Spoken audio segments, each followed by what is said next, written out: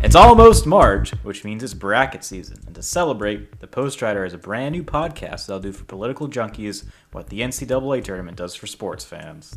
That's right, everyone. It's called Floor Fight, and each season we'll be creating a bracket that pits political figures and topics against each other until we end up with an ultimate winner. It's like a contested convention if a contested convention was held between two guys in a Google Hangout with too much time on their hands. For our first season, we seeded 72 losing presidential candidates for a tournament of the Also Ran so we can finally answer the question, who was the greatest president we never had? It's the perfect show for anyone who ever wondered what would happen if Dewey really did defeat Truman, or if Palm Beach County didn't use a butterfly ballot in 2000. And the best part is you can check out the seeds and prepare for the play-ins now at thepostrider.com/floorfight.